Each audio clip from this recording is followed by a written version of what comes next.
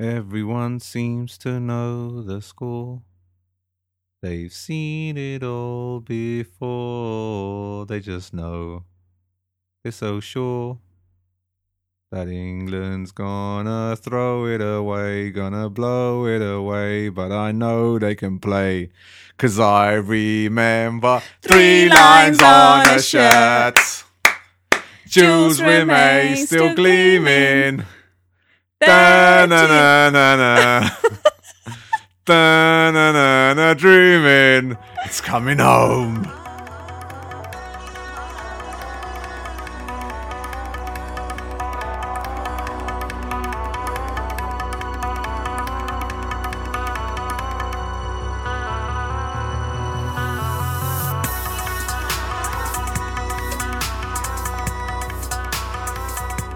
Salutations and welcome to another edition of the Native Immigrants Podcast. I'm your host, Swami Barakas, and as always, I'm joined by my co-host, Jojo_B with a Calippo, Jojo_B. What's going on? Hi.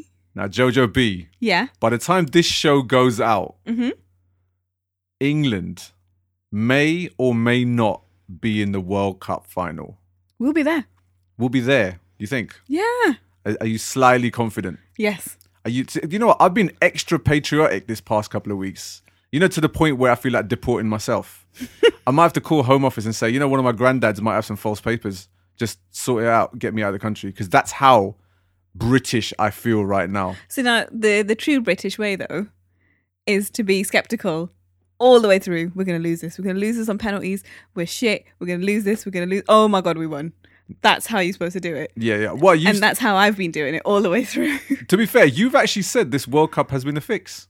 And up until this week, you know, when she first said that, you know what, this whole World Cup's a fix, I was just like, bro, shut the fuck up. What the fuck is wrong with you? It's football. It's not cricket. It's football. They don't do this kind of shit. No one fixes anything. I didn't mean that the England matches were fixed. I just meant all the Russia matches were fixed. Yeah, obviously the Russia matches. But the way the Russia actually got through the group, I was kind of like, And then getting all the way to the quarterfinals the way they did.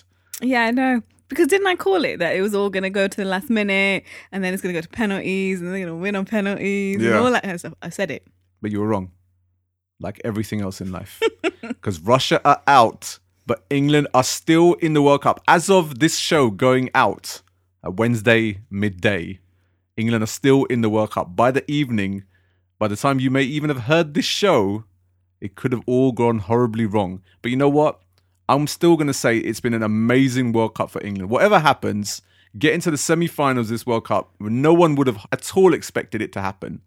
But I think the boys have done us incredibly proud regardless. Absolutely. And we're old enough to remember the heartache of 1990, both of us. Oh my days. I was trying to explain this to some of the guys I know because they'd never seen England in a World Cup semi-final. No one else we know was born at that time. It's ridiculous. These young fucks who are not around to see the heartache that we went through growing up watching England during the 90s. Although, to be fair, the worst years have been in the last 10 years. So all they've seen is like the worst of England. Yeah. Whereas we've seen where the taste of what might have been. Yeah.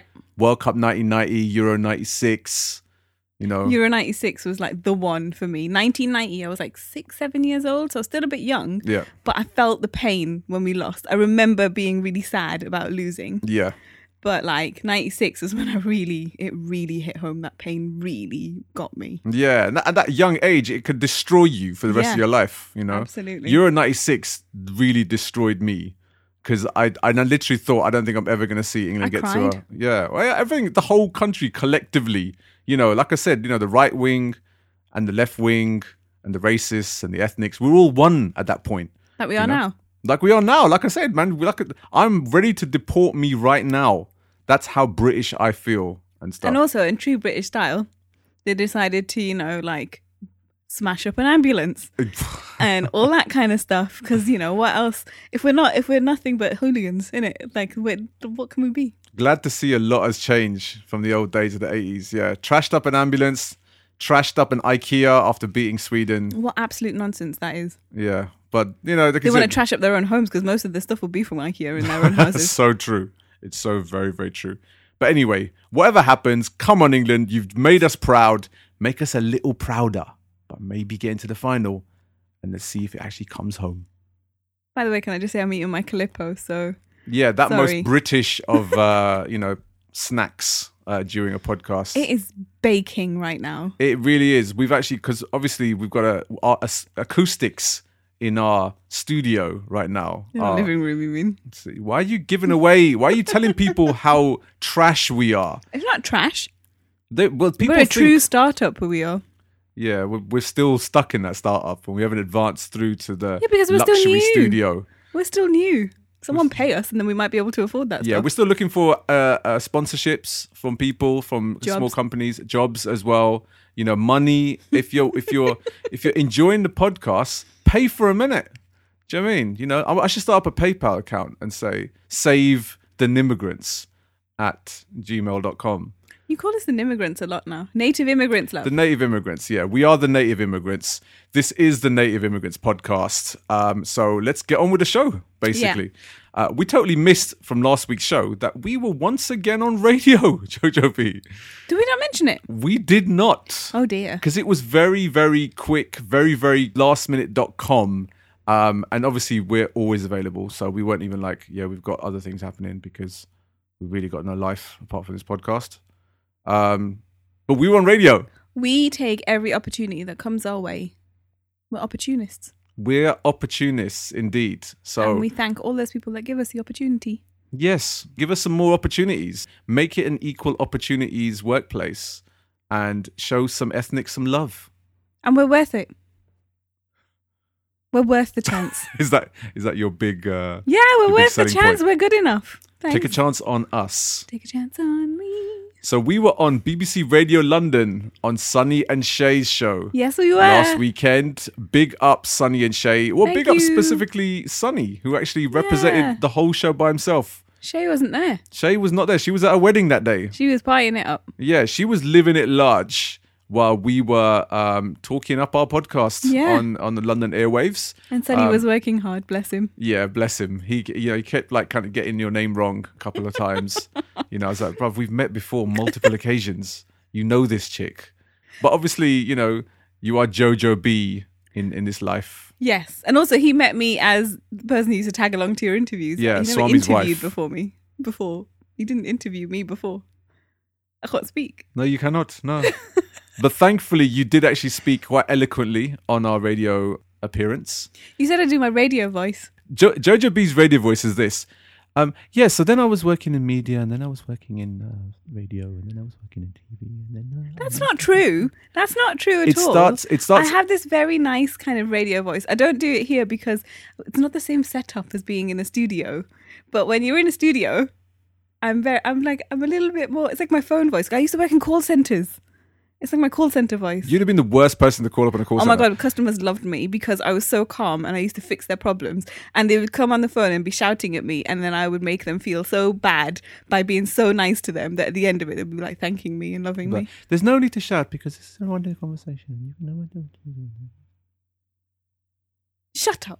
That's how it sounds on radio to me. So I have to almost sometimes say to her, like putting my hands up and gesturing to like, turn up the volume a little bit, love, because that's our opportunity to push our show. He does that through the podcast as well. Yeah, because you know It what? really puts me off.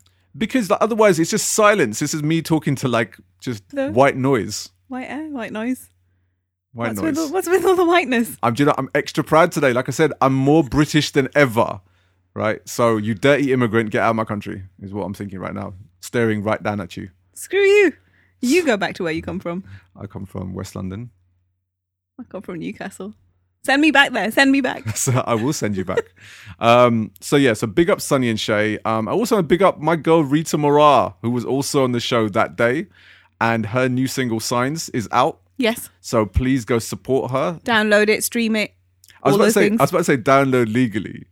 But I just kind of thought, do people still go on like random MP3 like Why would illegal you need Russian to when sites? you can stream it for free for legally? Yeah. And it still counts. Exactly. Yeah. Get it or get on Spotify, get on iTunes, get on all your music streaming places. Can you think of any more? Apple Music, Google Play, Amazon, yeah. Remember play.com? Is it still around? I have no idea, but they used to have really cheap DVDs. Yes. I used to get like DVDs for like £3, like Yeah. brand new DVDs. Yeah. And this one time we got some Jackie Chan film, and they sent it to me, and it was like the case was rattling. So I was like, yeah, so I've got a new film come through, but the DVD seems to have had a rattling case, so it's the disc is falling around all over the place. They're like, no problem, we'll just send you another one then. That's good customer service. So I basically just had 2 DVDs for like, Oh, I just paid £3 for it. you didn't have to send the other one back? No, they're just like, no, just keep it. I'll just send you another one. I'm guessing that they're out of business now. Yes, specifically based on that one customer service. Yeah. So yeah, don't take a play out of Play's book, basically. I miss DVDs. Yeah, I love DVDs. We've got a collection, quite a good collection between us, but they're in your mum's garage. Well, yeah, because they're all now available pretty much on Netflix or on Amazon Prime or on like a dozen other streaming services. And we don't have any room. But thing is, you know what? The thing I love most about DVDs is like the special features and the bonus features and shit, Yeah, which you don't get on normal TV. I've got my special edition, limited edition Lord of the Rings DVDs. Big up. You know, the ones that came with like a little kind of gift as well. So you got like a kind of statue or something or whatever. I've got all of that stuff. Okay. And that's all sitting in my mum and dad's garage. All right. Well, it's useless, isn't it? Yeah, I know. In fact, I've also all got the every times we've single been Empire magazine from 1996 to 2005 sitting in their garage as well. I've got in my mum and dad's garage 1998 till about 2005 every single Source magazine. Really? Yeah, the full collection. And then I had like World Soccer from like 94 to like 2000. It's just sitting there gathering dust. Why have we got these things? They probably. I always kind of think they'll be worth something one day. Some of my Empires have got some classic covers. You know, like just of epic films that came out during that time. The new Star Wars Episode 1, Phantom Menace. I've got a Toy Story one. I can't Okay. remember it must be Toy Story 2. And I've got all the Lord of the Rings ones. Lord of the Rings ones. Lord of the Rings. Sorry, I'm eating Lord my of the clip Rings. at the same time. My tongue's gone numb. Top of the morning to you, Lord of the Rings. Apologies to all our Irish listeners out there. That's really, really wrong. But yeah, Lord of the Rings. Because Mum and Dad had a paper shop, innit? So I just used to nick the things that I wanted. So you've been a thief pretty much your whole life. Yeah, and I used to read all the other magazines and put them back on the shelf for people to buy. Do you know what, that you're the kind of customer, you know, that has that little picture of that person behind the till saying, if this person comes in the store, please alert security because they're a habitual line stepper. So my 2 favourite things of doing in the shop back in the day was saying to people, it's not a library, you know, when they used to stand there like flicking through the magazines or whatever. Pot kettle black. Yeah, but they don't know that. And also my parents didn't pay me anything, so I was allowed to do that. Why would your parents pay you? It's your own shop. Bloody slave labour, innit? And then also was, you know, like really embarrassing the people who were looking at the top shelf dirty magazines. Oh, that's the worst. Because I wasn't old enough to sell them. So, like, I would have to go, Mom, somebody wants to buy a dirty magazine. And she would have to come from the back of the shop and come. My days. Did you guys It's have like to? my favourite thing. Did you guys have to? You know, some back in the day when like someone would order like a dirty mag, and they didn't want it delivered to the house, and they said, "Can you put it in like this bush in like off this like No. playground somewhere, and I'll collect it from there." No. The most common, in that, this will tell you a lot about the area that we had our shop in. The most common excuse for buying one of those magazines was, it's not for me, I'm taking it for my mate in prison. And you'd get girlfriends doing that for their boyfriends in prison. Ride or die chicks. Yeah. And you'd get mates doing that and you'd just be laughing your head off. Because I was little, so I would just get to like laugh at them. And even when I got older, it was hilarious because they would hate being served by me because they've seen me grow up in the shop especially. So they were like really embarrassed. Fuck's sake. Literally a problem child. It was fun. It's fun growing up in a shop. There's lots of stupid things that happen. Lots of stupid things you could steal. Yeah. And still a thief to this day. What? Right, so I also don't make anything. I'm also very pissed off. Why? There's 2 ends of the spectrum. I saw my beloved India play England in a cricket over the weekend. We beat them, demolished them. It was like coming home for football. Mm-hmm. But for cricket, there's only one home of cricket, and that's India. But I didn't get a single ticket on this ballot for next year's World Cup. Oh, And I dear. ranted about this a few episodes ago, about how extortionately expensive the tickets are for India games. And after all that, I didn't even get a single ticket through the ballot. They did us a favour and saved us some money. Fuck that And shit. now we can go on another holiday. To be honest, for the price I would have paid for a single ticket, we could probably have gone to like Venice and back. So you can take me to Venice and back then. We'll see. I'm going to still see if I can scrounge some tickets. Oh, I just saw loads of people on Twitter say, managed to get tickets for the games. I can't believe it. I'm looking forward to it. It's going to be amazing. I'm like, these part-time armchair fans that ended up getting tickets, and me, this diehard who's been going to every game for the last like decade, I missed out on tickets. You know what? You know who'll have tickets? Ron. My chacha. Chacha means uncle, by the way, if you don't know what that means. I think the thing is, everyone's chacha will have tickets for this game. He always has loads of tickets. He'll be like, oh, I've got 40 spare tickets. Yeah. How the fuck do these people get these tickets? In the ballot, they say maximum 4 tickets. And then you'll have some chacha saying, yeah, I've got 20 tickets for the game. Anybody want any tickets? Yeah. Contact me in it. Contact me. I'll get some tickets for you. I got 20 tickets in it. That's not how my chacha speaks, by the way. Chacha. When I say chacha, it's a generalization for somebody's uncle. Okay, yeah, fine. But that's not how my chacha speaks. Oh, for fuck's sake. It's not all about families, man. You always turn it into families Because with of my your family. my family versus your family and Bastard. shit. Seriously, this chick. Leave my family alone. Fuck's sake. They embrace you. They take you to cricket matches. Talking of families, one thing that we were having a conversation about the other day, which grinded our goat growing up, was when our mums used to open our post. Oh my God. Like nonchalantly, without any shudum, open your post. Yep. Bank statements. Why were you spending this much money? Where have you been? I'm living in London at this point. Yeah. All my stuff used to go to my mum and dad's house still. They're like, why are you spending this? Where did this? What was happening here? When did you go out? Why did you do this? And I hit the roof. Yeah, like when was it okay for you to open my post? Like, I know that the thing is that the normal answers we used to get back in the day before that was obviously we're still living under the roof of our parents. See, now my parents never opened my letters when I lived under their roof. But as soon as I moved away from home, I used to go home every other week. So it's not like they would pile up. I didn't get loads of post. But my mum just couldn't help it. Because she always thought I was up to something. Some mischief. And I was up to nothing. But how are they going to find out in a HSBC statement? Oh, she must be up to no good. I'm going to find out what she's doing. Because they used to have this itemized statement, so you'd be able to see where I'd spent money. Why are you spending money on this? Why are you buying clothes? Where are you going? What was this for? What was that for? And I'd be like, just mind your own bloody business. I'm spending my own money. Do you know what I mean? That's the money that I'm earning and I'm making, and I'm still contributing towards the house. What made it okay for you to open my post? I still remember I was like this one time, like post aside, like I was having a conversation with one of my brethren in high school. And obviously my mum answered the phone. She was like, yeah, no worries. I put it through to him. And she called me and said, oh, it's one of your mates. I was like, oh, cool. Pick up the phone. I'm chatting to him and we're chatting about some beef incident that happened in school. Like I got into some arms with this other guy. And obviously like there was a bit of not a bunga, but it's a bit of a pushing, shoving kind of thing. Yeah. And so we were talking it out and stuff like that about what we're going to do the next couple of days, whatever. And I was like, yeah, so we'll sort it. I put the phone down. The mom comes running upstairs saying, what was all that about? And I was like, what? And he said, what is he having some fight with some boy in school? I was like, how the hell did you know? She was like, obviously, I'm on the other side. I'm still listening to the conversation. Oh my God. I was like, what the actual fuck? How fucking dare you listen to my conversation? And she, her excuse was, but then, you lose the connection. You lose the bond between mother and son. I was like, you're about to lose it all, Ma. You're about to lose it. You're about to lose everything. Yeah.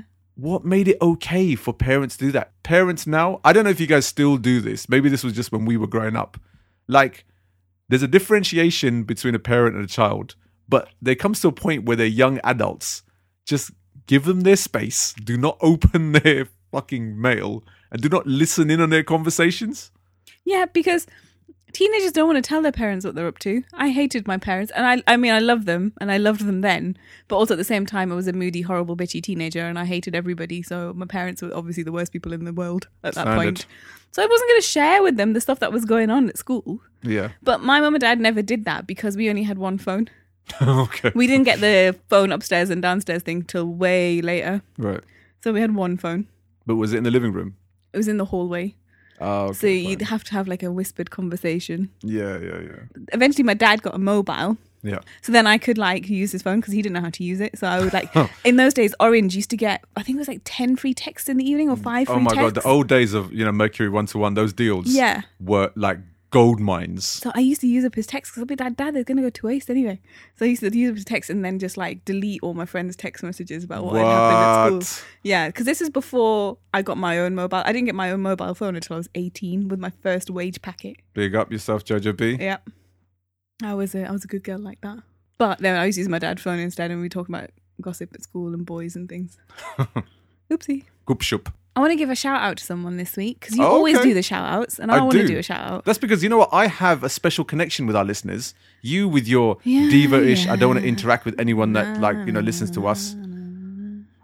That's all I ever hear. Diva. He's the special one and I'm the shit one and blah, blah, blah, blah, blah. No one cares. So you agree with me then? No, I don't agree. But anyway, this week I'm going to do a shout out. All right. I want to say thank you to our loyal listener, Rajpreet from Derby, who listens in every week and says it's just like having us there with her when she's at work. Oh, okay. She listens at work. Big up Rajpreet from Derby. Thanks, Rajpreet. Thank you, Rajpreet. If you get a chance, review us on iTunes, so then I'll get a chance to shout you out for the next show. Shut up. But yeah, big up everyone that listened to our show. Thank you so much to all the people that listened in last week's show about Asian attitudes towards the LGBTQ plus community. Yeah. I want to thank Kakan Qureshi, who is a gay rights activist who we mentioned in last week's show. And he actually listened in and gave us a lovely little glowing response. Thank you very much for taking the time out to listen to our little show. Absolutely. You know, it was obviously during Pride Month. So big up everyone that attended Pride last weekend as well. We were planning to be there and then... We were. But Jojo B... As ever. Did a Jojo B. I'm sorry, my health. Jojo B. So Apologies. we missed out on seeing what looked like an amazing atmosphere and a great vibe from all the pictures that we've seen. But just, everyone's showing unity and it was a real diverse community and that's what we want here in London. Yep. So big up everyone that listened to last week's show and checked it out and shared it, reviewed it, because like we said, it's all about education, all about discussion. But I also want to say that I'm extremely pissed off, and it's something that's pissed me off now, Jojo B, for at least 20 years of my life. Okay. Why do they always subtitle Indians talking English on TV? I don't know, because they don't do it to anybody else. Absolutely not. And I know, fair enough, it's like maybe I've got a different ear to your normal British household, because I can understand everything that's being said by an Indian speaking speaking English in their accent. Yeah. But it's so painfully obvious what they're saying. Yeah, because sometimes they'll subtitle the Indian speaking perfectly clear English and then have somebody else from a different part of the world speaking English and you don't really know what they're saying. Exactly. And the sentence is not even grammatically correct. It's like broken up. Yeah. And so you can just about make it out. But these guys are speaking eloquent English with terminology that we don't even use in our everyday speak. Yeah. And it's so precise, and yet it always gets subtitled. I just find it really patronizing. It's very offensive. It's not right. I've never been a fan of it. We saw it the other day again, and I was just like, are we not past that yet? Obviously not. Obviously, our brown skin makes it more difficult to understand the words that we're saying. The skin is like a barrier. Do you not understand the words that are coming out of my mouth? Not when you speak like that, no. No, probably not. That needed subtitles. Yeah. But anyway, that's the end of the first half of the Native Immigrants podcast. When we come back on the other side, we're going to be discussing our trips to India as youth and also discussing, is India a dangerous place for young women to visit? See you on the other side, people.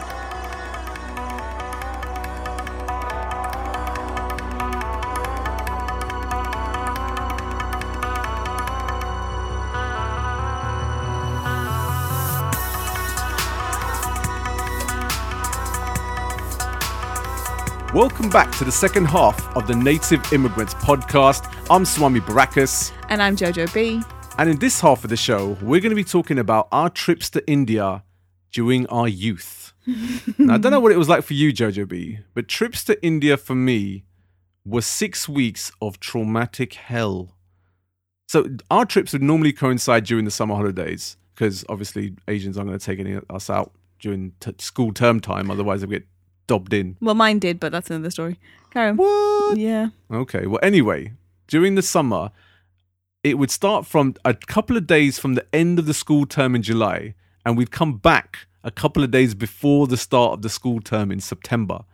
And this would be 6 weeks of mosquito-ridden, burning back hell because we'd just be paraded from one house to the other, literally doing nothing from long hours at stretch, not eating much food. It was just the most traumatic hell for me. And it's just this one of the reasons why I haven't been back to Gujarat since. See, for us, we used to get traipsed around from different house to house. And we'd go for a couple of weeks and always in a less expensive time of the year. So summer holidays expensive, innit? Yeah, absolutely. Like that's when everybody goes away. So we used to go term time usually, sometimes Easter. But then we'd go for 2 weeks because my mum and dad had a shop. So I'd go with one parent, the other one stayed behind. Yeah. Look after the shop. So we couldn't be away for too long. And you'd spend a week just going around saying hello to everybody. And then you'd spend the following week going around saying bye to everybody. So you didn't actually get to do anything or go anywhere or see anything. I've never seen the Taj Mahal. I've seen the Golden Temple. I don't know how, because it's a miracle that we travelled anywhere that was away from near us. Yeah. And it was just a bit, it was just like torture the whole time. Yeah. Yeah, because I've been 3 times to India. I think I went in early 83, 84, then again in 86, and then we took a bit of a gap till 94. And each of the times there wasn't really much difference. Because the thing with India is it was always sold to us as being this amazing place where you get a chance to do X number of activities, you would get a chance to check this out, check that out. And every time we'd come back from India and be like, I never want to go to India again. And every time we used to somehow get convinced by my parents, no, it's all changed now. Everything's brand new. They've got all the latest technology on this. They've got all the latest technology on that. So by the time you get there, it'll be even better than London. So you know what? Us and our gullible minds would somehow get caught up in the hype, end up turning up, and it would be worse than the time we went even before. Always. You know, the last time that we went Gujarat in 94 was this trip where, because we're quite a religious family, my parents decided that, they want to check out some temples in India. Now, it's a country of 1.2 billion people. Yep. So there's an awful lot of temples. Yes, there is. There's probably a temple within every 2.5 square miles. So not only were we going to visit all of these temples in the middle part of India, somehow my cousins convinced my dad that they should accompany him on this trip. So not only was there my immediate family, there was also 20 other members oh my God. of our household in India, all crammed into what was a minibus, caravan. Might as well have been a camel cart for all I cared, because we were crammed into this one vehicle going through the middle part of India, from one temple to the other, seeing the same god from one place to the other. There'd be like temples the size of like a DVD player to temples the size of like a small town here in the UK. And it was just hell for us, because there's only so much worship you can get in a day. This is true. And when it's 50 different places like that on continuous every day for almost 2 weeks, it could legitimately turn you atheist by the end. I've been going to India since I was 4, and we go and stay with my grandma. Right. Bless her soul. She's no longer with us. She was one of the best women ever. But what she would do is at 4:00 in the morning, she would come and put the kirtan tape on. Okay. Right? At 4:00 in the morning in the room where, because me and my dad used to share a room. I was only 4 at the time. So she would put the tape on and then just wander off to another room. Okay. And just let it play. And then she'd go off to the Gurdwara at like 6:00 in the morning, because she was a very religious woman, was my grandma. Right. And she'd just leave this playing. And then in our town, because it's quite a large town now, it's quite a mixed town as well, you'd hear the azan go off. Yeah. And then the mandir speakers would go off, and the Gurdwara speakers would go off all at the same time. You'd just hear all this going on. Plus my grandma's tape, and my grandma's nowhere to be found. And my dad used to go off it with her because we've come here for a break, and she's waking me up at bloody 4:00 in the morning. I have to get up at 5:00 anyway because we had a paper shop. But I was like, there's no break for me. There's no end to this hell.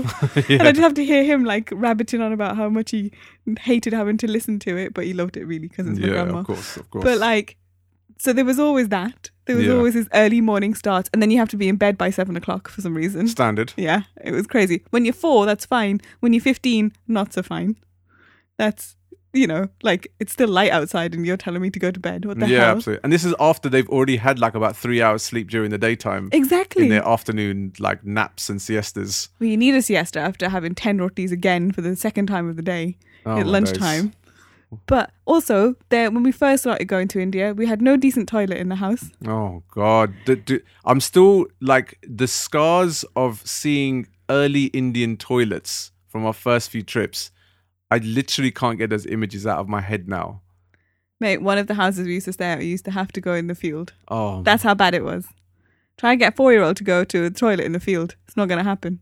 just Right? And then, I think I did. That might be too much information. But then there was also the ones where you have to like crouch. yeah. Which, for a child who's been born and brought up in the UK, you see it for the first time, you're like, what the hell is this? Yeah, I didn't know what to absolutely. do there. So that was the failure. Yeah. And there was no hot water. So apparently my mum said I came back from my first trip to India with my dad, completely scarred and wouldn't I wouldn't have any water thrown over my head. Like, you wash your hair. Yeah. I would not let my mum wash my hair when I was having a bath, and I wouldn't wash it myself because You're a diva. because I was scared of having water over my head, because my mum reckons someone put cold water over my head and shocked me when I was in India when they were giving me a bath. Because again, I hadn't known a world without hot water running through the tap. And so there was all these things that like really scarred me. Plus, the usual diarrhea and, the eating roti all the time. And my mum wasn't there. My mum was at home, and I was there with my dad, and my dad is, lovely and loves me very much, but it's not my mum, innit? Yeah. You need your mum when you're that age. But also, like, going to India, it kind of felt like, it was such a massive cultural difference for us from, the life that we had here to India. But obviously, you were literally just thrown into the deep end and just made to get on with it as kids. All the cartoons were dubbed into Hindi or Punjabi. You were lucky you had a TV, bro. We didn't even have that. But it was like really far away from anywhere you could actually sit down and watch it. Right. Okay. So you had to kind of squint to see the screen. Okay. Because there's a very small screen on the far end of the room where the only plug was. Right. Yeah. It was one of those, and the bloody lights would go off. The electricity Oh my would go God, off. yeah. So like basically, yeah, out of nowhere, all the entire town, the lights would go off. And then there's nothing to do. You just sit there and bake. It would always coincide during the one time that the kids got a chance to watch television. Yeah. Because usually it'd be like Doordarshan on TV. And we said, Dad, can we change it? No. Because obviously like my dad's elder brother, he was the patriarch in a way. Yeah. So he was the main decision maker. So whatever was on television was up to him. We just had to sit there and take it. So it'd be some terrible Doordarshan stuff on. Yeah. And then we'd finally get a chance to watch something on television and be like, oh my God, finally, let's watch some cartoons or something. And then the whole electricity would go off in the town. Yeah. And you'd be like, just fucking kill me now. The best bit was, of when we used to go to India, was my cousin and my auntie had come to stay with us for a little while, and we dropped them off. That was my first trip back going to India. We dropped them off. But my cousin had loads of toys. Because my dad had spoilt him rotten, and he wasn't allowed to play with those toys unless I was there. So when I used to go to India, he'd be able to pull out all his toys. So we'd have, and I was quite a tomboy. I was really into cars and stuff. Right. So we used to like play with all these toys when we were kids. Like, so if the lights went out, we had some stuff to play with, because my dad had made sure there was this like whole raft of things like toys and stuff that we could actually have some fun with. So we weren't beholden to kind of the TV as our only entertainment. Yeah. But we weren't allowed out anywhere, obviously, because we were kids. Yeah, of course. So either we would be playing or we'd be having epic fights. Me and my cousin used to beat the shit out of each other. He is 2 years older than me. He's the who we went to see in New Zealand recently. He's 2 years older than me, but I've always been taller than him. Right. and I was also slightly chubbier than him as a child as well. Oh dear. Times have changed now, though. Have they? Yeah.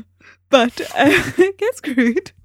But we used to beat the crap out of each other. He actually took, and I think the Indians or the Asians here will know what I'm talking about, a charu, which is like a kind of Indian broom, but it's made out of cane. Oh, okay. He took one of those and tried to hit me over the head with it.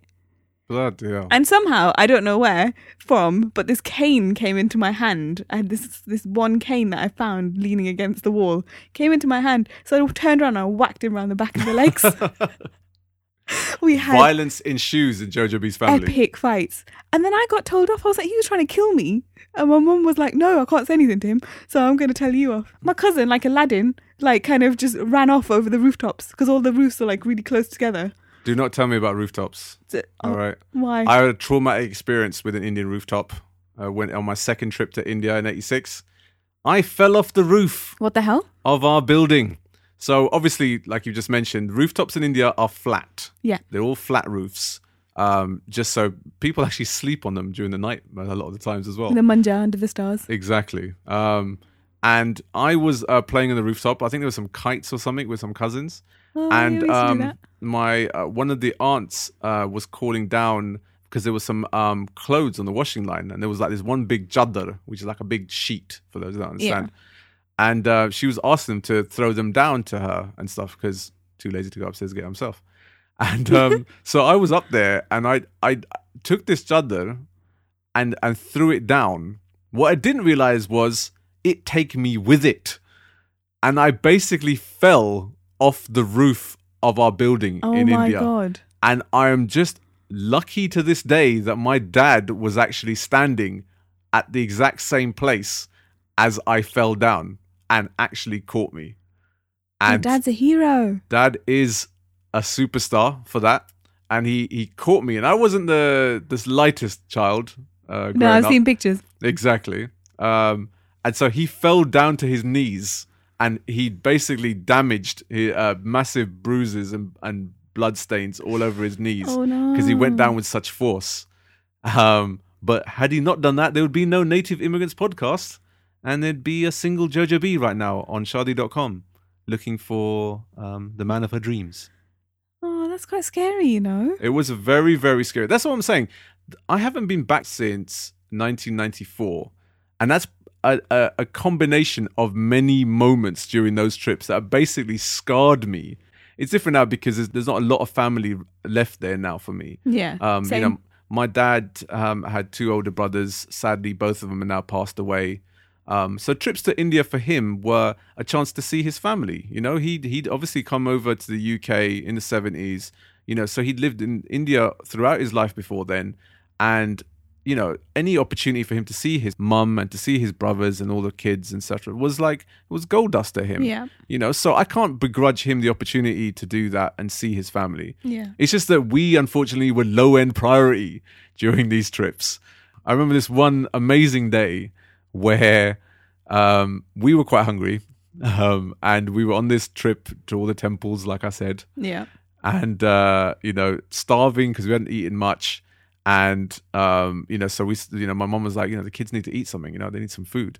So my dad was like, all right, no problem. We'll sort something out. Let's sort something out for them. So he spoke to our cousins and we were like, right, let's find somewhere for these guys to get something to eat, you know, so because they haven't eaten all day.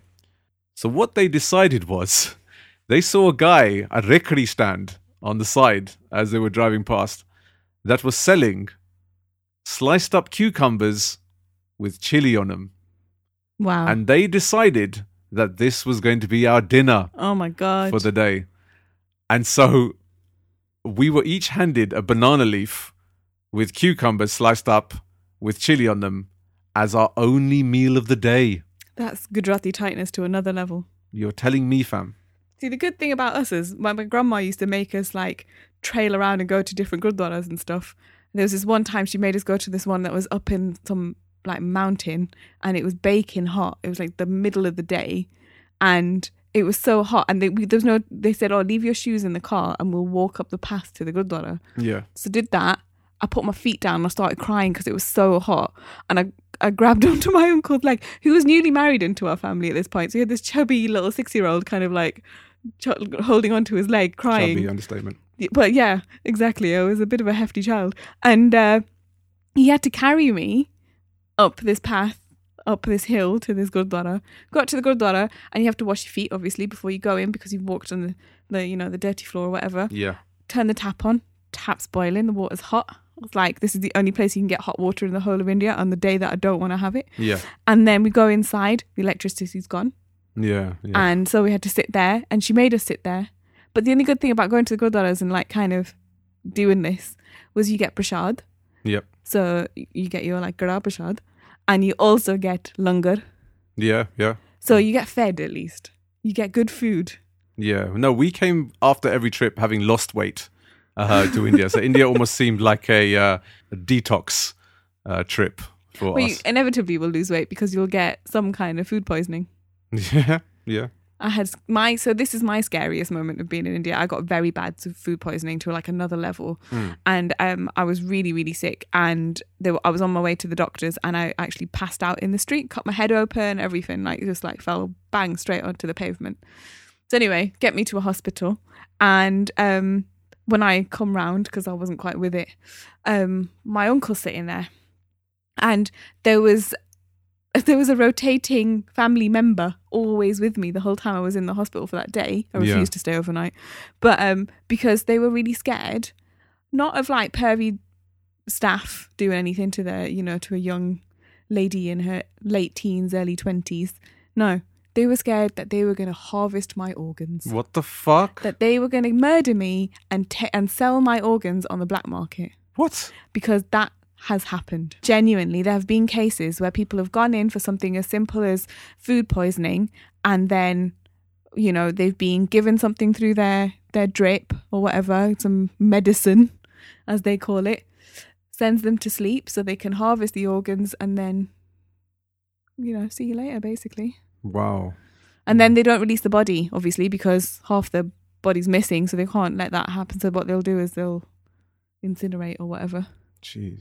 Yeah, it's crazy. It's crazy shit. And so that was probably my scariest moment of going to an Indian hospital where someone might have tried to murder me for my organs. Wow. Well, as we transition from there, speaking of a single Asian woman in India, yeah.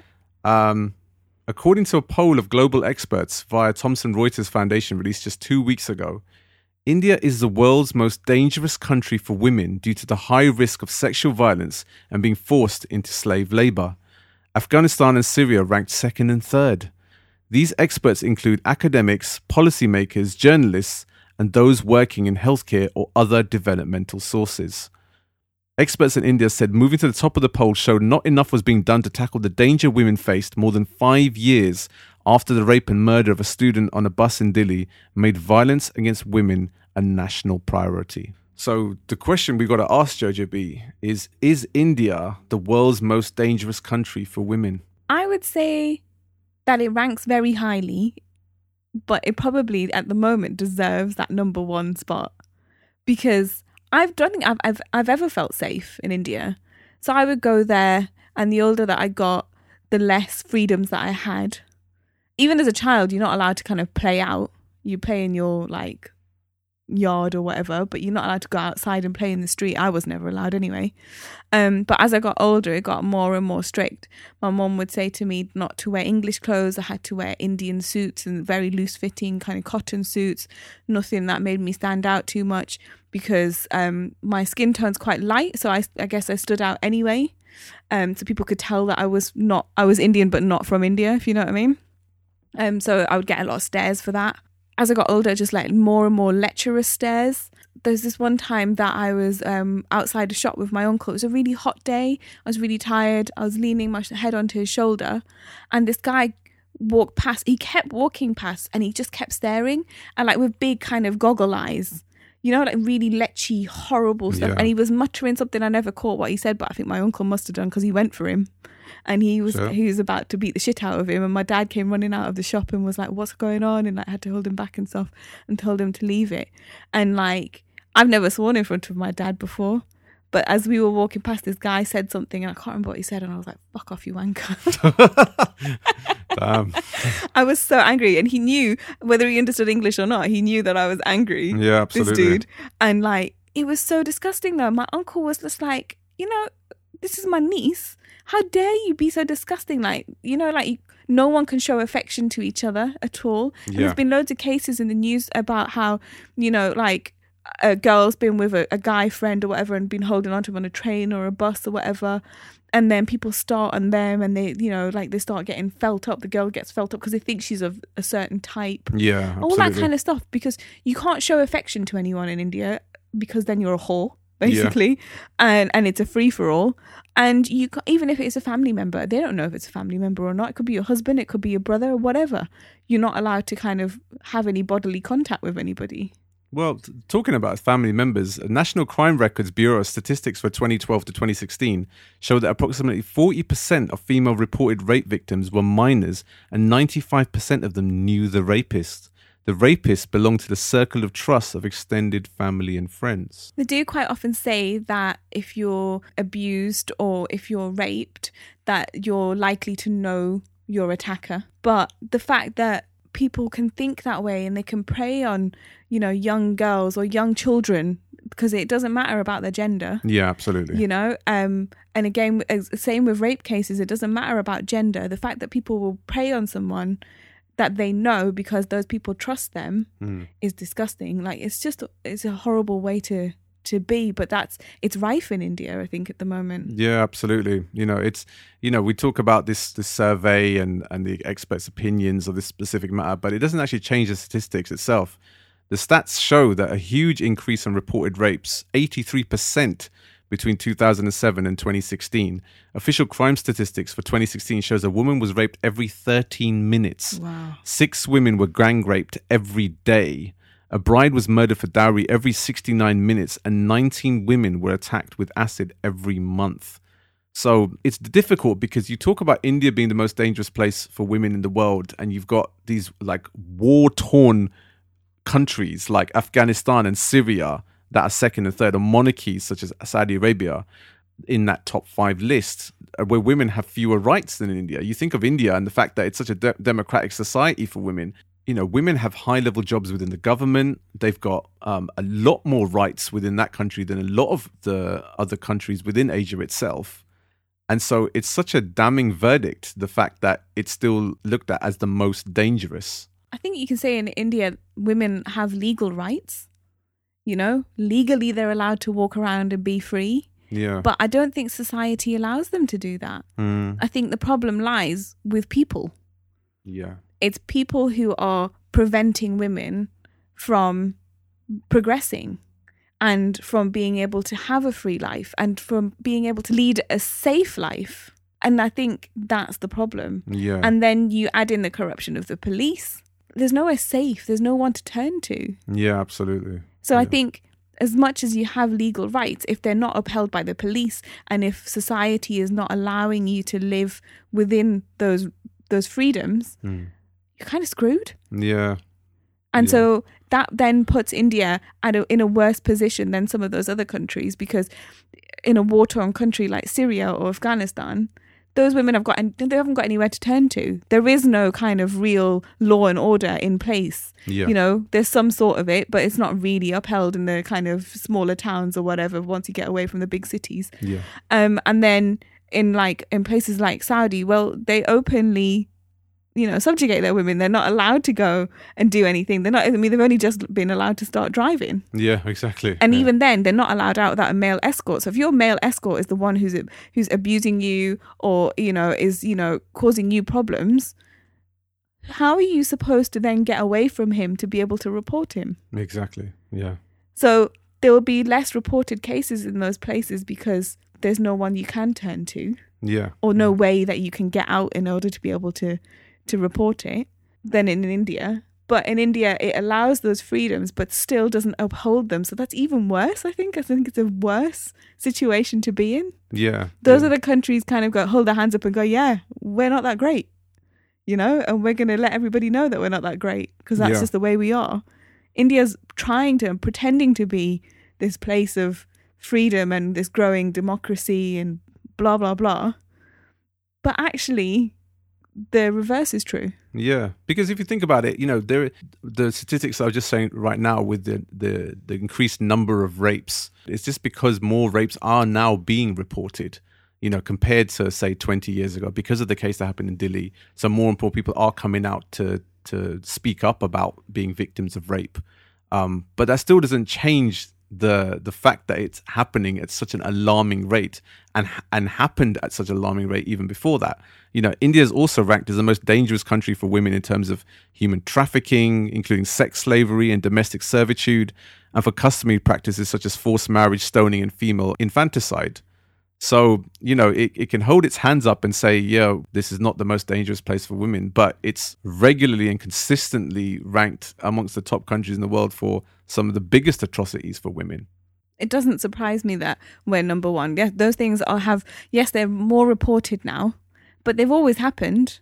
And they're still happening. People are feeling a bit more confident about coming forward about it. But what is actually being done about those reported cases? How many of those are prosecuted? How many people go to jail? Yeah. Probably not that many. No. Because it's hard enough to get that to happen in this country. Yeah, absolutely. So over in India, where the corruption is rife and where women aren't held with any real value, not in a lot of places, then you're unlikely to get the prosecutions that you should be getting. Yeah.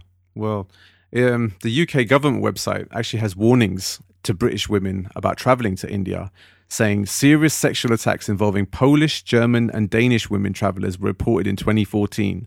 In January 2015, a Japanese woman was kidnapped and sexually assaulted close to Bodh Gaya, and a Russian woman was seriously assaulted by an auto rickshaw driver in the Vasant Gunj area of New Delhi. In July 2016, an Israeli national was sexually assaulted by a number of men while travelling to Manali. Women travellers should exercise caution when travelling in India, even in travelling in a group. I think that old kind of warning that I got when I was younger, and I applied for a job in Delhi after university, and my parents weren't very happy about it. My dad said to me, it's all right for Gore to do it. It's all right for white people to go out to India and travel on their own and do all of that stuff. It's not safe for you because you're an Indian girl that they know doesn't come from India. They can tell. I don't know how it is. You can just tell from straight off that they know that you're not from there. So my dad said, "Don't do it because it's not safe for you. It's safe for white people." But I don't think that is the case anymore. I don't think that rule applies anymore to white people. Unfortunately, a blonde-haired, blue-eyed white lady is seen as fair game and probably a bit more attractive as well. Absolutely.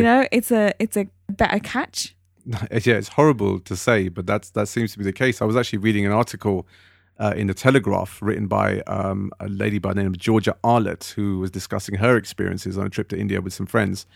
And she actually said, giddily piling into rickshaws, I was the first to discover that sitting in the front seat means that many drivers will look for the radio between your thighs. Yeah. Hands were slipped underneath our trousers while we watched the fireworks display.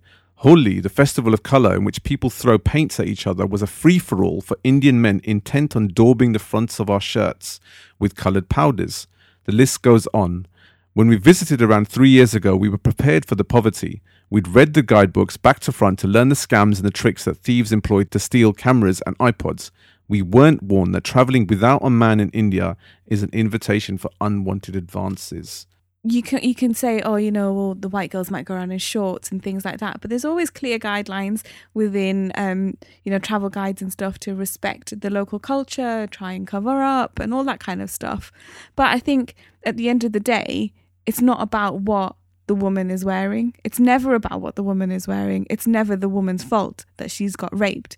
She's been raped by a man who wants to rape someone. He wants to inflict pain. He wants to, kind of have his show of power, because that's what it is. It's a power trip. And, whether it's a white woman or an Asian woman or whoever, any woman, whether she's in a miniskirt or whether she's in a burqa, she's fair game to somebody who wants to rape someone. Yeah. Because the clothes don't matter. It's not what you're wearing. It's not what you're doing. It's not, the way that you look, or if you look somebody in the eye. None of that is the problem. The problem is the men who feel like they can do that to you. Yeah. And it's their attitudes and it's their lack of respect and lack of value for women, and the need to then show some kind of power over this woman because he's got issues of his own, I guess. Yeah. Well, Deepa Narayan, who wrote a piece in The Guardian just after this expert survey was actually released, said that what rape statistics really reflect is a vicious cultural agreement that women have little value. which means in turn that these girls must be trained to act as if they do not exist, to minimize their presence to survive, to serve men and not inconvenience them. This sounds archaic in this day and age, but it's true in India and to a greater or lesser degree across many cultures, irrespective of wealth or education. Advertising firms and big data companies know how to change culture. We need to harness these skills to change conversations about what it means to be a man so women can flourish without being imprisoned in the name of safety. So she's trying to find a kind of solution to the problem, which is a massive, massive problem. It starts in things like, media and culture. But again, the same onus, which has been in literally all of our last few episodes, is about education. And it starts at a ground root level and works its way up. And for so long, when we talk about things like female genocide and the fact that there's a much bigger population of men than women in India, it's because of the high levels of female infanticide and the fact that women are looked at as a lower value of the two sexes. And it's led, to all the things that have happened, all the atrocities that have been happening to women for decades in India. And I think the ones that end up in the news, those cases, are the most horrific, the most sensational. Yeah. But actually, there's this whole other level, which is like an everyday level. It's rape within marriage. When a woman says no, she means no, whether you're married to her or not. That's not allowed. That is, if she doesn't want to do it. But it's something that's normalized in India, that if you're married to somebody, you should be able to take what you want from them. Yeah. And so there's that going on. Yes, like you said, there's the female infanticide. So there's just a whole kind of like, I hope you don't have a girl. Yeah. I hope it's a boy. I hope you're blessed with a boy, because a girl's a curse. That level of thinking has to change. Yeah. The value of a baby girl needs to be seen, because then that baby girl becomes a woman, and her value, if she's got no value at birth, she's going to have no value when she's 20, when she's ready to get married. Yeah. And in between, in those years where she's developing, that the levels of protection maybe aren't around her so much, so then she is open to abuse from other members of the family. It kind of just goes on, and then it's kind of hushed up. Yeah. That can't be allowed to happen. Yeah, absolutely not. These things have to start from the very, very start of a girl's life, all the way through her into her womanhood. The value needs to be placed. If a woman goes into a marriage and she's raped or abused by her partner or his family, she shouldn't have to stay in that situation. And a lot of families say, like the parents of girls will say, well, you're married now, you have to deal with it. Yeah. You can't come back here. Yeah. Because she was already a curse on them when she was born, and now to come back again, that's going to be another their mouth that they need to feed. Yeah, absolutely. And it comes back to that, we were talking last week about izzat and your name in society and your name within your community in India and things like that. People would rather see their daughters live this painful, torrid existence rather than have the shame of her coming back into their household after what is a failed marriage. These things don't just happen in ill-educated households. Yeah. These things are happening in middle-class households. I heard a story, and a lady who was a doctor, who'd married into a family of doctors, she got pregnant. They had a scan. It was a girl. And her mother-in-law, I think she drugged her or something, but the baby was aborted. Damn. And this is a family of doctors. Now, if these people are doing it, then they're completely educated, and they've gone through all the highest levels of education, and they can still think that way. Yeah. Then what is the hope for the less educated? Well, yeah, speaking of the educated, there have been lots of people that have been highly critical of this survey. But obviously with anything in India, it's always on the back foot defensively rather than actively confronting the issue head on. The National Commission for Women rejected it completely outright, saying that rape, harassment and other forms of violence against women appear to have risen in India because more cases are being reported, driven by public outrage. To see India painted in a negative light worldwide, rather than actually address the issues and address the inherent problems within the country, people are more likely to defend. And, rather than actually see any kind of progress and positivity within all these issues that are happening in India right now. It becomes a bad PR story that then affects tourism. Yeah. And I think and people, God forbid anyone say anything bad about India. But actually, there are so many issues rife within the country, as there are within any country, that have to be tackled. The more you ignore them, the worse the problem gets. And that's what's happened in India. Yeah. They have not tackled the problem of the misogyny in India. Yeah. And that's what it comes down to, is that there's a group of very angry young men who, for whatever reason, and a lot of it is economic, are frustrated in life, and they are now taking it out. They're taking that anger out in the worst possible way, with sexual violence. Yeah. And that needs to be dealt with, as you said, from grassroots level. So what is causing this? Why aren't these guys in jobs, and why aren't they working, and why aren't they happy, and why aren't they able to kind of live fulfilling lives? What's going on there? There can't just be a nation of mentally ill men who have sexual deviancy with it running within their veins. And a lot of this, I think, comes from anger. And we need to understand what stems that anger. Yeah. And we also then, within households, need to teach men to say, actually, that girl could be my mom or my sister or whoever. And so I will show her respect. That woman, even if I don't have a mom or a sister, that woman doesn't deserve to be treated like shit. She doesn't deserve to be raped. This is somebody that is a human being with a value in life and has every right to walk down the street in the same way that I'm walking down the street. Absolutely. I'll end this with a report in the Hindustan Times, which said discrimination and abuse against women is not caused by poverty. Poverty only exacerbates the situation for women. The root cause lies in the patriarchal mindsets which see women as inferior, as people you can exploit and use for domestic, sexual or financial gain. I've said a number of occasions that, I had some nightmare times going to India as a youth. I went, last time I was in Gujarat was actually in 1994. The next time I was in India was in 2005 when I decided to go to Mumbai. And had an amazing holiday. 2008, the same. I love India, but I hate the mindset of the country. I hate some of the thought processes that the country has. It is an extremely regressive state, especially when it comes to women. Now, you would have thought those high-profile cases would have at least changed the mindset and progressed things. If anything, things have only got worse. Zakia Soman, a women's rights activist who was also one of the experts surveyed, said no one expects women to have an easy life in countries such as Somalia or Saudi Arabia, but they do expect something more from a democracy like India. And I totally agree with that. This is something for a country the size of India and how democratic it is. More should have been done when it comes to sexual violence against females. And the only way we can progress things is, again, it's education. And not just within the system, it's within households, it's within families, it's within culture. Because until these things are addressed, not just at the highest level, but rural villages, small towns, the mindset is not going to change. The next generation is not going to alter that way of thinking. Absolutely. It's all about education, education, education. Like you said, in households, within culture, within all of the temples that everybody goes to, it has to be drummed home that women deserve better. Women do deserve better.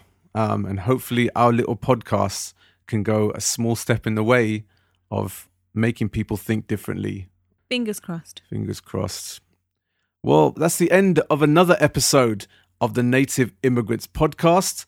We'll be back next week for more of the same. I am Swami Barakas. And I'm Jojo B. And we'll catch you all again next week, people. Peace. See ya.